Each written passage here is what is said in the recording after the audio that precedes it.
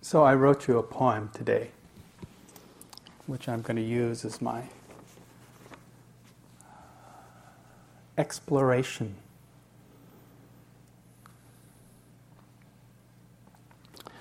Clouds covering the smallest wedge of light, standing in the puddle looking for the moon, gone from this world. Nowhere to be found, looking up and down, in front, behind, to each side, lost. Seeking it, longing for it, bending in every direction, falling to my knees. The moon comes up to greet me.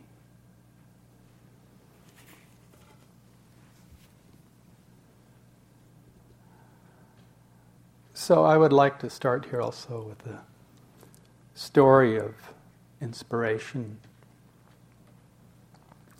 I was thinking this next year will be 2005, 2006, it will be 40 years since I started my quest. And I'm going to be taking a year sabbatical at that time. And I was thinking back to the 60s and this, when I first arrived in Nepal, where I lived for my first year in Asia. And there was a Tibetan, the 16th Karmapa, the late 16th Karmapa, who was there for a month teaching. And there were just a handful of Westerners at the time in Nepal, since I believe you could get a 14-day visa, and that was all in that period. And the country had only been open since, I believe, 58 or 59, something like that. And one of the things was we had access to the Karmapa. And so we would go and have audiences, and I took refuge with him, and it was sort of an exhilarating time. And one of the things was you weren't supposed to look into their eyes. It was very sort of, in a sense, ritualistic and sort of, I don't know,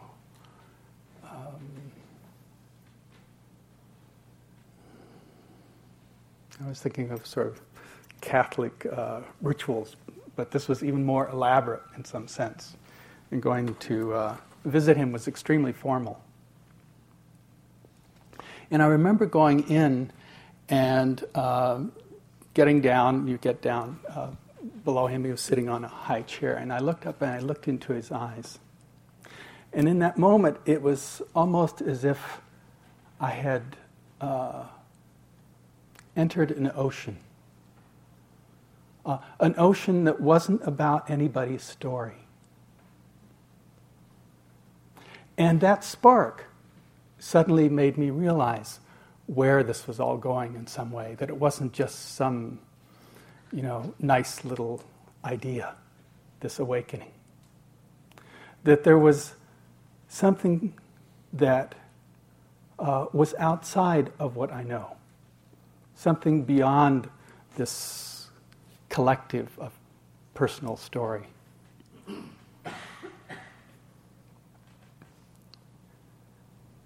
Several years later, I had the privilege also, when Ram Dass came back to India to bring Be Here Now, that had sort of been a big splash in the culture here at that time.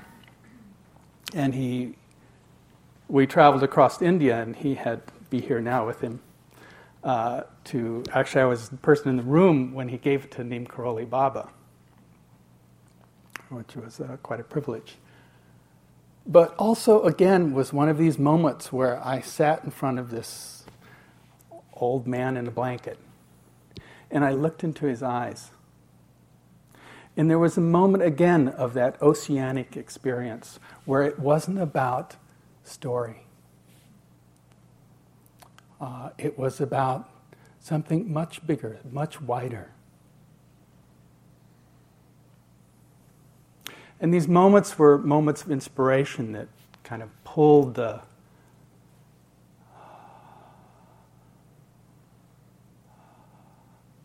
the moon, that part of myself, the awakened part, towards that oceanic.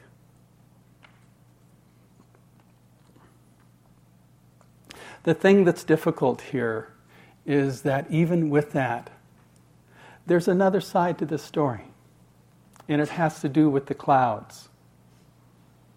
And just recently, I was in Indonesia for 3 weeks, and having left here, taught the Thanksgiving retreat, and being below the equator, one of the wonderful things is it's summer there. So it wouldn't get dark till 10 o'clock. And there was this marvelous early morning when all the sort of jungle birds would start singing at 5 in the morning. Coming back here about 3 days before this retreat and recognizing, first of all, the winter solstice, this time of really the shortest amount of light during the day.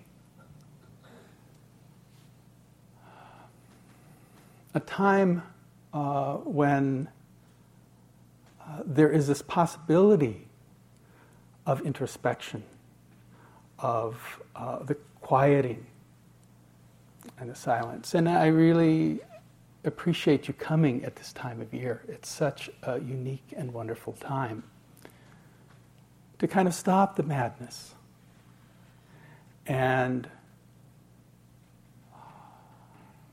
in a sense, surrender to the stillness and the silence. But it does come with a price. It comes with a price. And that's what I'd like to explore somewhat with you this evening. The clouds.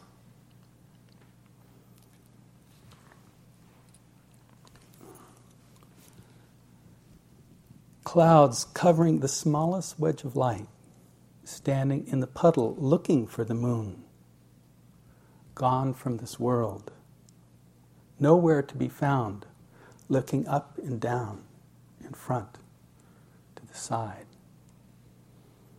lost.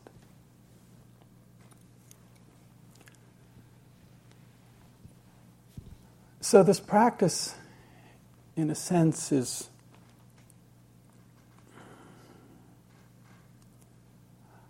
not in the sense that we're searching for the light or searching for love. We're actually searching for the barriers of those things that prevent us from being that, from being the moon.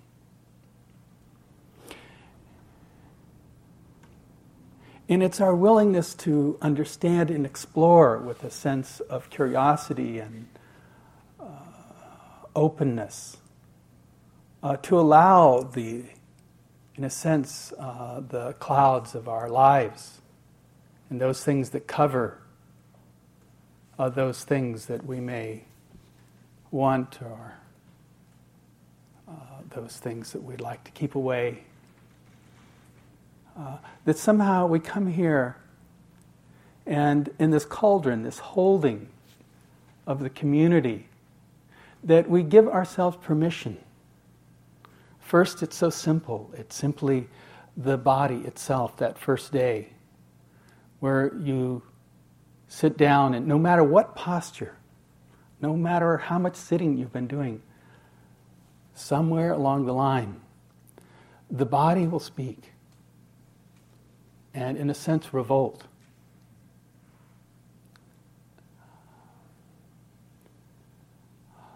There are many ways to deal with that. One is to, of course, change postures, to get up to walk in our usual fashion, to get busy or do something else. But here we're asked this practice of stopping, this willingness to stop and actually feel what that's like.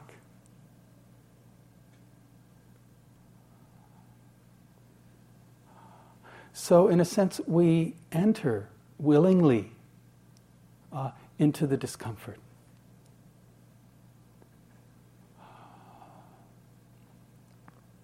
There's also the busyness of the season. This Christmas season, all the complexities of family and shopping and comparison that happens at this time. And so, in a sense, all this is carried into the room here. These are not things we hide. These are things that, through this practice, they come. And maybe first it just came as some kind of tiredness or a deep sense of stiffness. I was looking at going to talk somewhat about difficulties, and in kind of Buddhist terminology we talked about the hindrances. And one of the writers, Bhikkhu Bodhi, talked about this sloth and sleepiness as stiffness.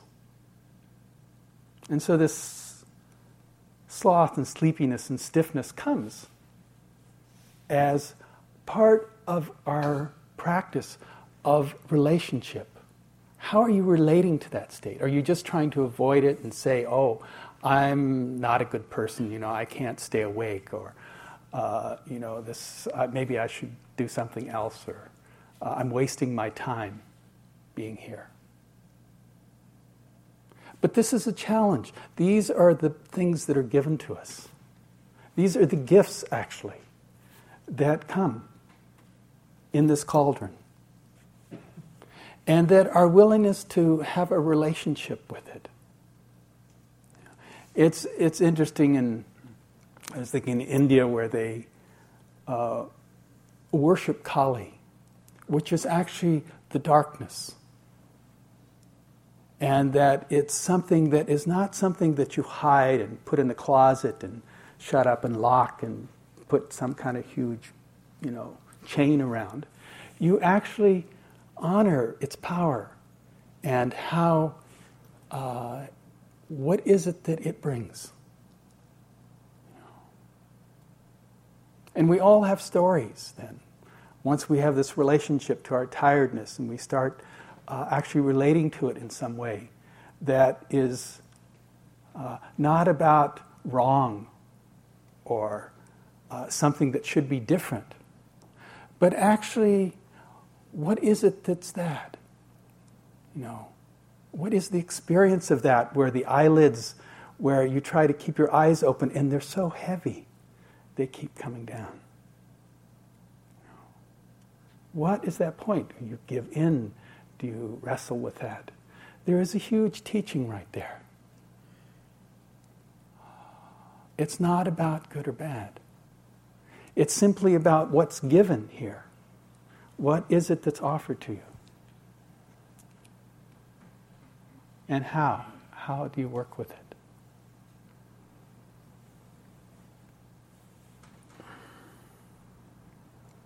Once there's some settling that happens in the body, most of you have come to, some relationship with it, in the sense of some stillness. And maybe the tiredness now has receded some. But then what? Then maybe it's the stories. Your top 10 tapes about your life. Who you were, who you are, who you'll be. And we began this process of playing those tapes in some way. Judging them good, bad, happy, sad.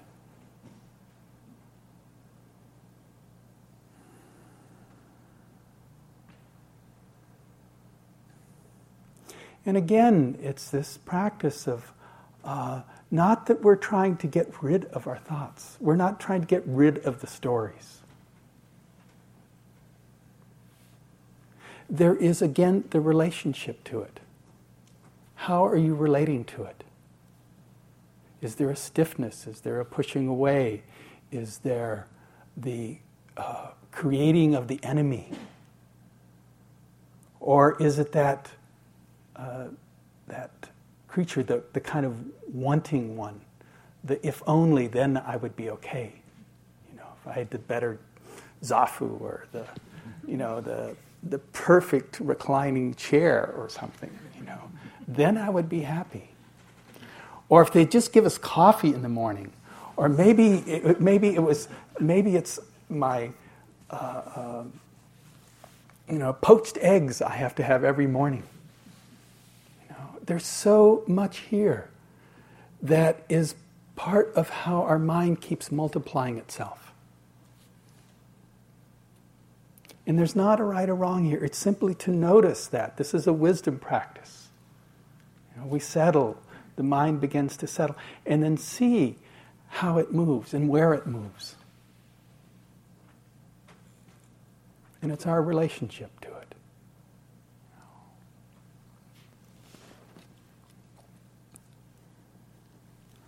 I had two pieces I wanted to kind of read to you about. One is simply about that. Actually, the last retreat I taught with Robert Hall, it's one of his poems. And it's called The Wanting Creature. The wanting creature is loose. All the time it leers and lurks behind good thoughts and desperate bursts of hope. He corrals the unsuspecting, surprises everyone with his smart promises and chic ideas. The wanting creature, born within, living only to get out and wreak violent greed. Go after him. Seek where he hides with all the wreckage dripping from his fat and quivering jowls. There is nothing to lose. He has already destroyed last year's crops. He is no friend to anybody, only wants what feels good for now and tells you that that's all there is. Don't believe him. He'll trick you every time. Then you'll have to start over again. First, forgiveness. Then the resolve to go on, tiptoeing your way past his dark cave, hoping today is the day he sleeps. But you know deep down, he is a very light sleeper.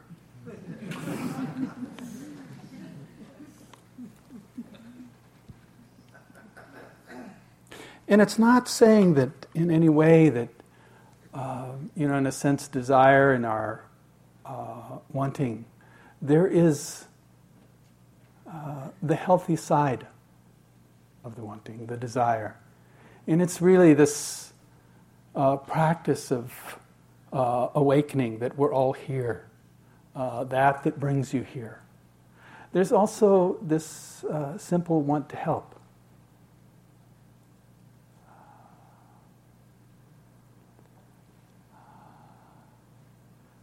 But there is this other wanting, this creature within us saying, somehow it is always saying, this is not enough. Right now is not enough.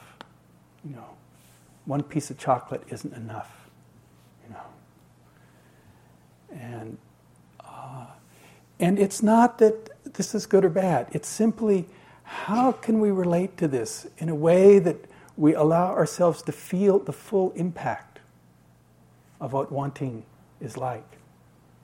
What is it like? You know?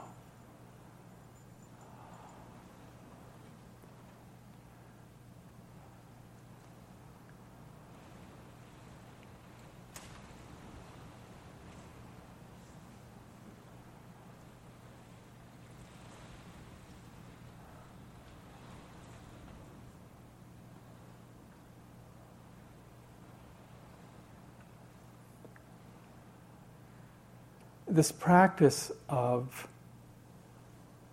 deeply touching and feeling what it is that's arising.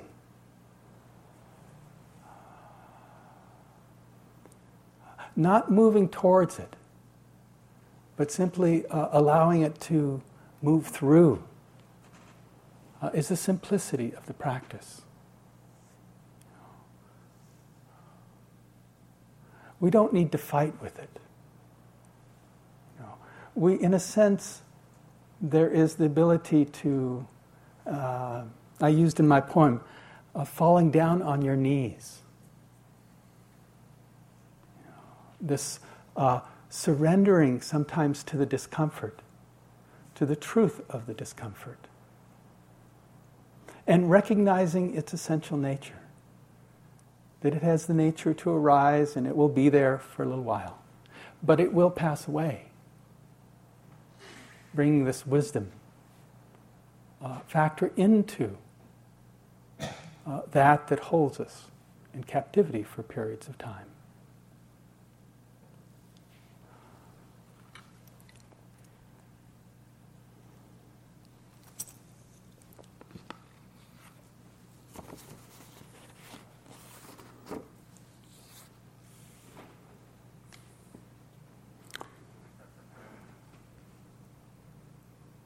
It's so funny traveling outside the United States lately and being an American.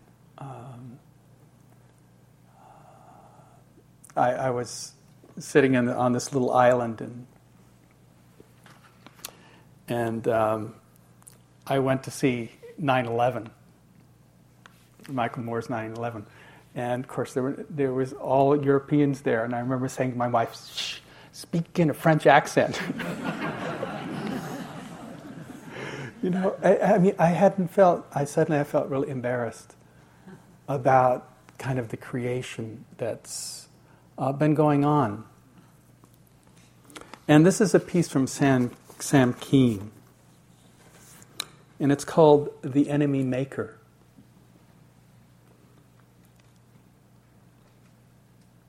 To create an enemy, start with an empty canvas. Stretch it broad, outline the forms of men, women, and children. Dip into the unconscious well of your own disowned darkness with a wide brush and stain the strangers with the sinister hue of the shadow. Trace onto the face of the enemy the greed, hatred, and carelessness you dare not claim as your own. Obscure the sweet individuality of each face. Erase all hints of the myriad loves, hopes, fears that play through the kaleidoscope of every finite heart. Twist the smile until it forms the downward arc of cruelty. Strip flesh from bone until only the abstract skeleton of death remains.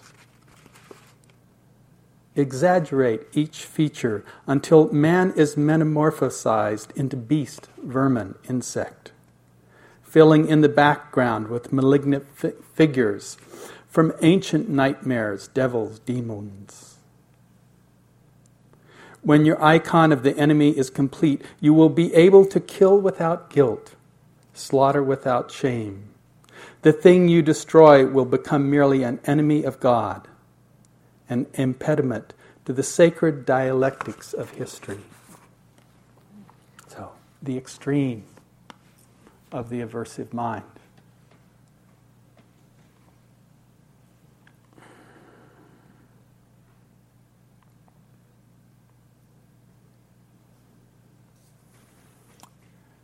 So what are we doing here? It's not to avoid the angry, the critical, the judge within oneself. It is not to keep away the wanting, but to see the power of these forces, of this kind of Kali, that holds us in captivity for periods of time. And find out, how is it that you release it? How is it that the awareness itself surrenders, gets down on its knees?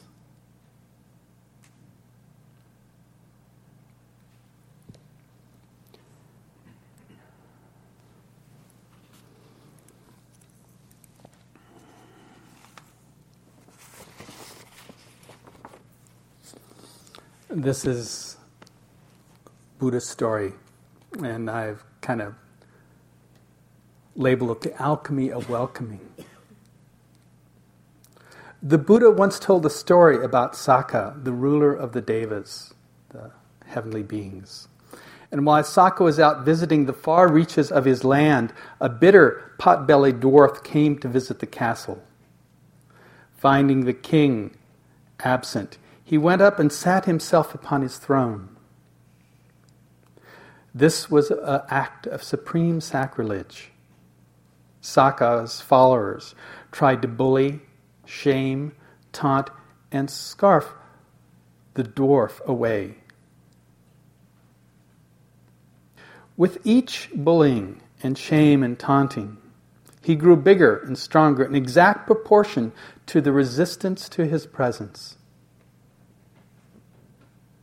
The king was called back from his journey in order to get rid of the unwanted guest. Upon entering the throne room, he draped his robe over his shoulders of the dwarf and knelt in respect before him.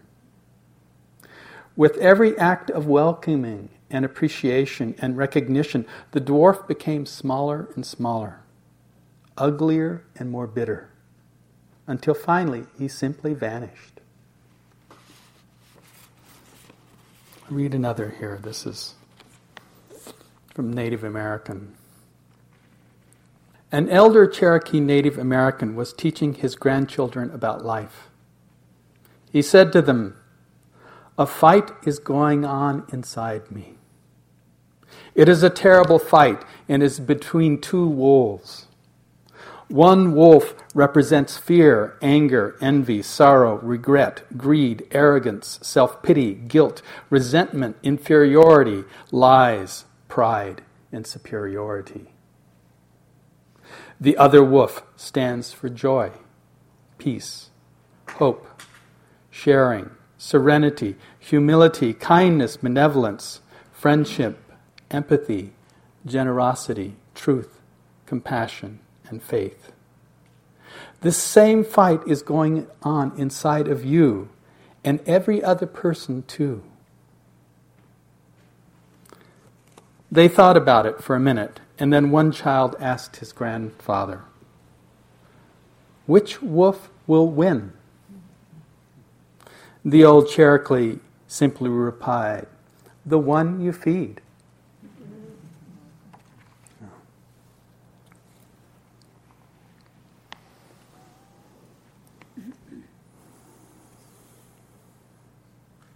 So there is this untangling, this willingness to kind of touch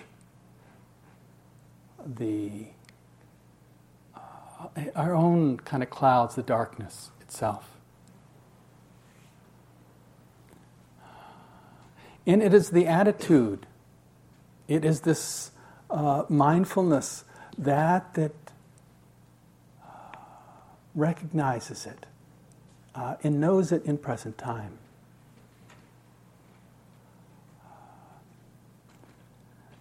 Mindfulness in its essence, in sense purity, is not swayed by either greed or aversion or delusion. It is a moment of complete wakefulness. And so we come together here, even though we call on the forces, in a sense, in the quieting, all the things in the closet that you have stored for sometimes months, sometimes years, sometimes a lifetime. Those doors are allowed to be opened here. Of course, the stuff falls out. But we have this practice in a collective of the mindfulness that acknowledges it, and in that acknowledging, this practice of coming back to the breath, of staying with the body, of naming whether it's anger or fear or aversion, In that moment, there is an unhooking, an untangling, and this release, one moment at a time. It doesn't happen quickly. It took years and years to build up the stuff in the closet, the complexity of the stuff there. So we simply do one thing at a time here, one moment at a time.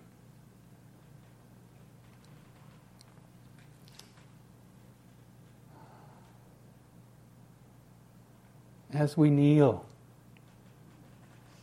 and surrender to really, in a sense, our wholeness, to all parts of ourselves, leaving nothing out, the unwanted as well as the wanted. That as we came here the first night, there was that full moon that was shining. And this morning, there was the waning moon. It is still there. It is still part of who you are.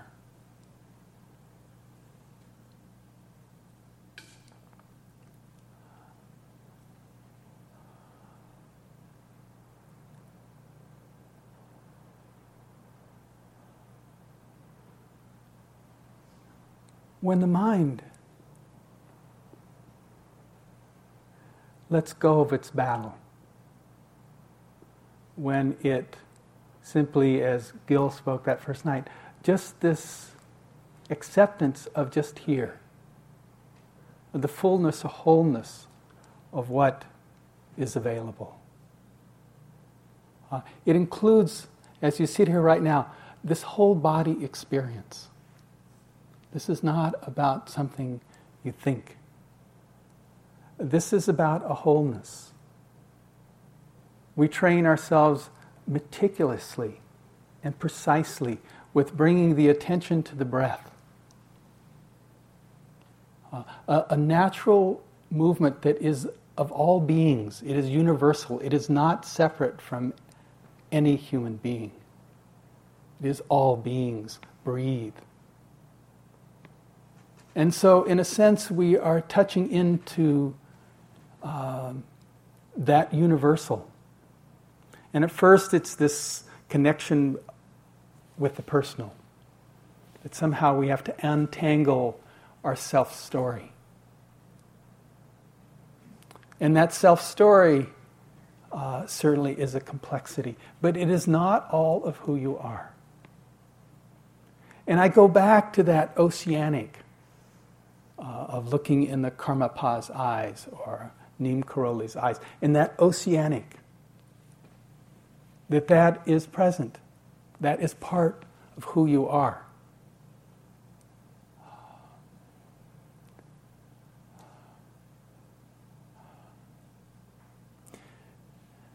Your mind, this seeking, in some way, has to stop. Identify for years and years. That was my identity, the seeker, the one who was seeking. But the practice asks that you abandon that seeker, that you give that away. And in doing that, you only have here.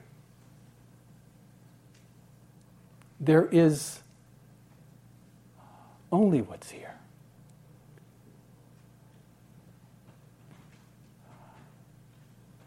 And we can stay with the clouds and get stuck and say, oh, that's all there is. Or we can release to the wholeness that the moon still shines, even with the clouds, even with that knee or back or shoulder or jaw, or that old wound that somehow holds that uncompleted story ahead, somewhere ahead. Releasing that for here. Then there is this wakefulness that is in front of you, behind you, to all sides of you. It is not limited to this mind, to this body. There is also a knowing. That's not about you. It is simply this universal. And our practice is certainly to confront the smallness of who we think we are. But ultimately is to release that. It's to see that freedom was not something out there. It was not something in some book or somebody else's idea of something. It is something that you recognize in yourself. And begin to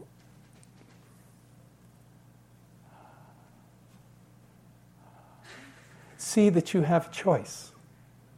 And you can choose that freedom, that here, this place, that is not about struggle.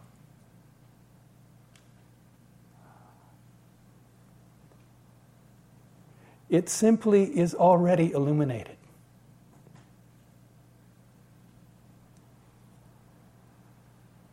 And there are moments, of course, we contract and get confused.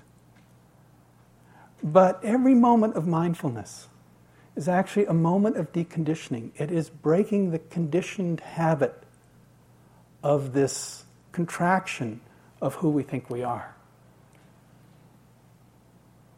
and how it's supposed to be. But every moment, even though it's such a minute moment,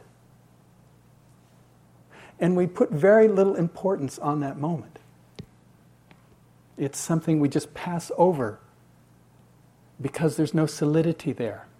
There's no fixedness or hardness there or any kind of identity whatsoever. And I encourage you to, in those moments where you believe it may be boring, nothing's happening, look and allow that wakefulness to simply rest in that. In this place, it's not knowing anything. It has nothing to know. And it has nothing to be or nowhere to go, nothing to even to experience.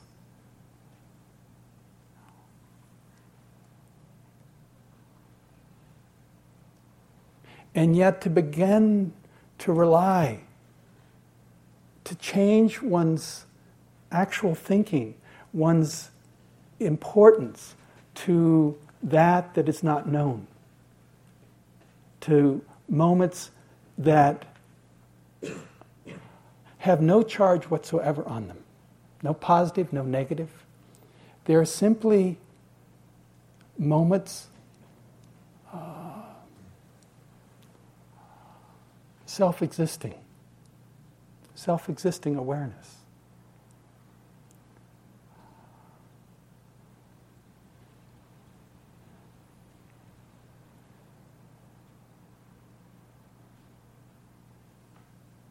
That relaxation, that deep sense of peace, even if it's only a moment, can become the place that is important. Not the identity, the struggle of changing the identity all the time, being something different or better, not messed up or, something. Forget it. Forget it. And so you've switched from becoming better or enlightened or something to this very subtle awareness of moments that have no hooks. They grasp at nothing. They hold nothing. And they become your refuge. And that is really the changing of the mind here. Yes, you have to find out about the clouds and the darkness and how it affects you and what suffering is and how you keep repeating the same things over. Sometimes just changing the names. And thinking somehow, you'll get it right the next time. But there's another way. And the Buddha simply was pointing.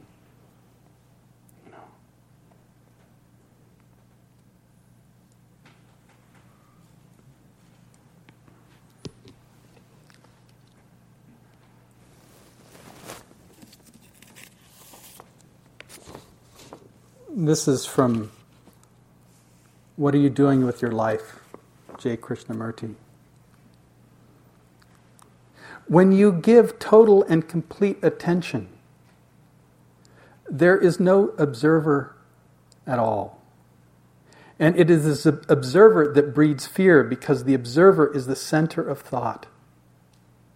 It is the me, the I, the self, the ego. The observer is the censor. When there is no thought, there is no observer. That state is not a blank state. That demands a great deal of inquiry, never accepting anything.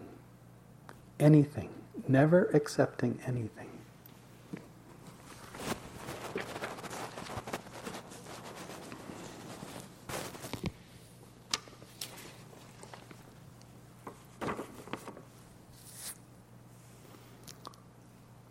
Silence, stillness, and awareness are not states, and therefore cannot be produced or created. Silence is a non-state, in which all states arise and subside. Silence is itself eternal witness without form or attribute. As you rest more profoundly, all objects take on their natural functionality, and awareness becomes free of mind's compulsive contractions and identifications, and returns to its natural, non-state of presence, this self-existing awareness.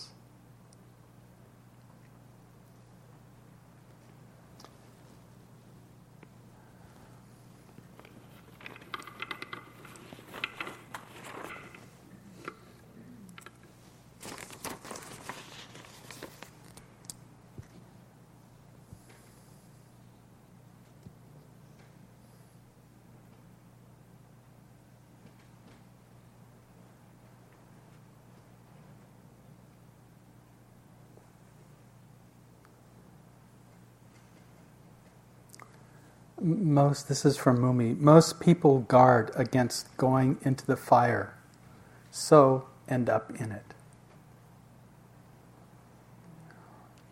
So in a sense we have to, this is a journey through, but it's not going anywhere. There was nowhere to go here.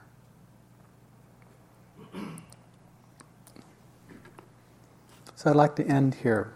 I'll just read my poem again to close.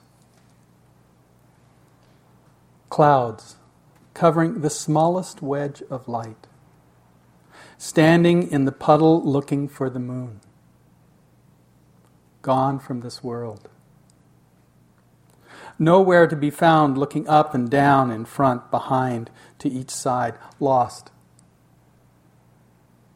seeking it, longing for it, bending in every direction,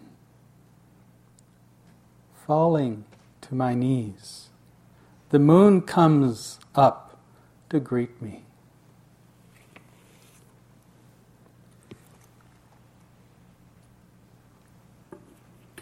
So, big job.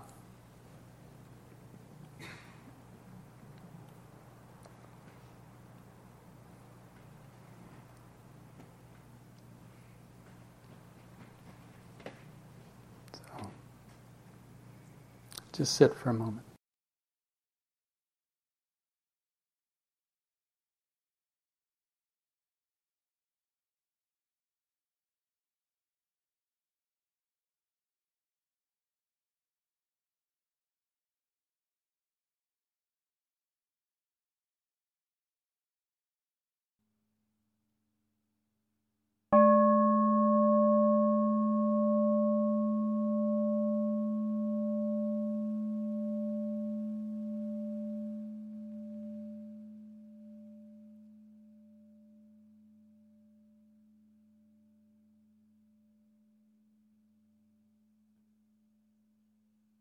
This talk was given by John Travis at Spirit Rock Meditation Center on December 29, 2004. It is an offering of the Dharma Seed. Thank you for listening. To learn how you can support the teachers and Dharma Seed, please visit dharmaseed.org/donate.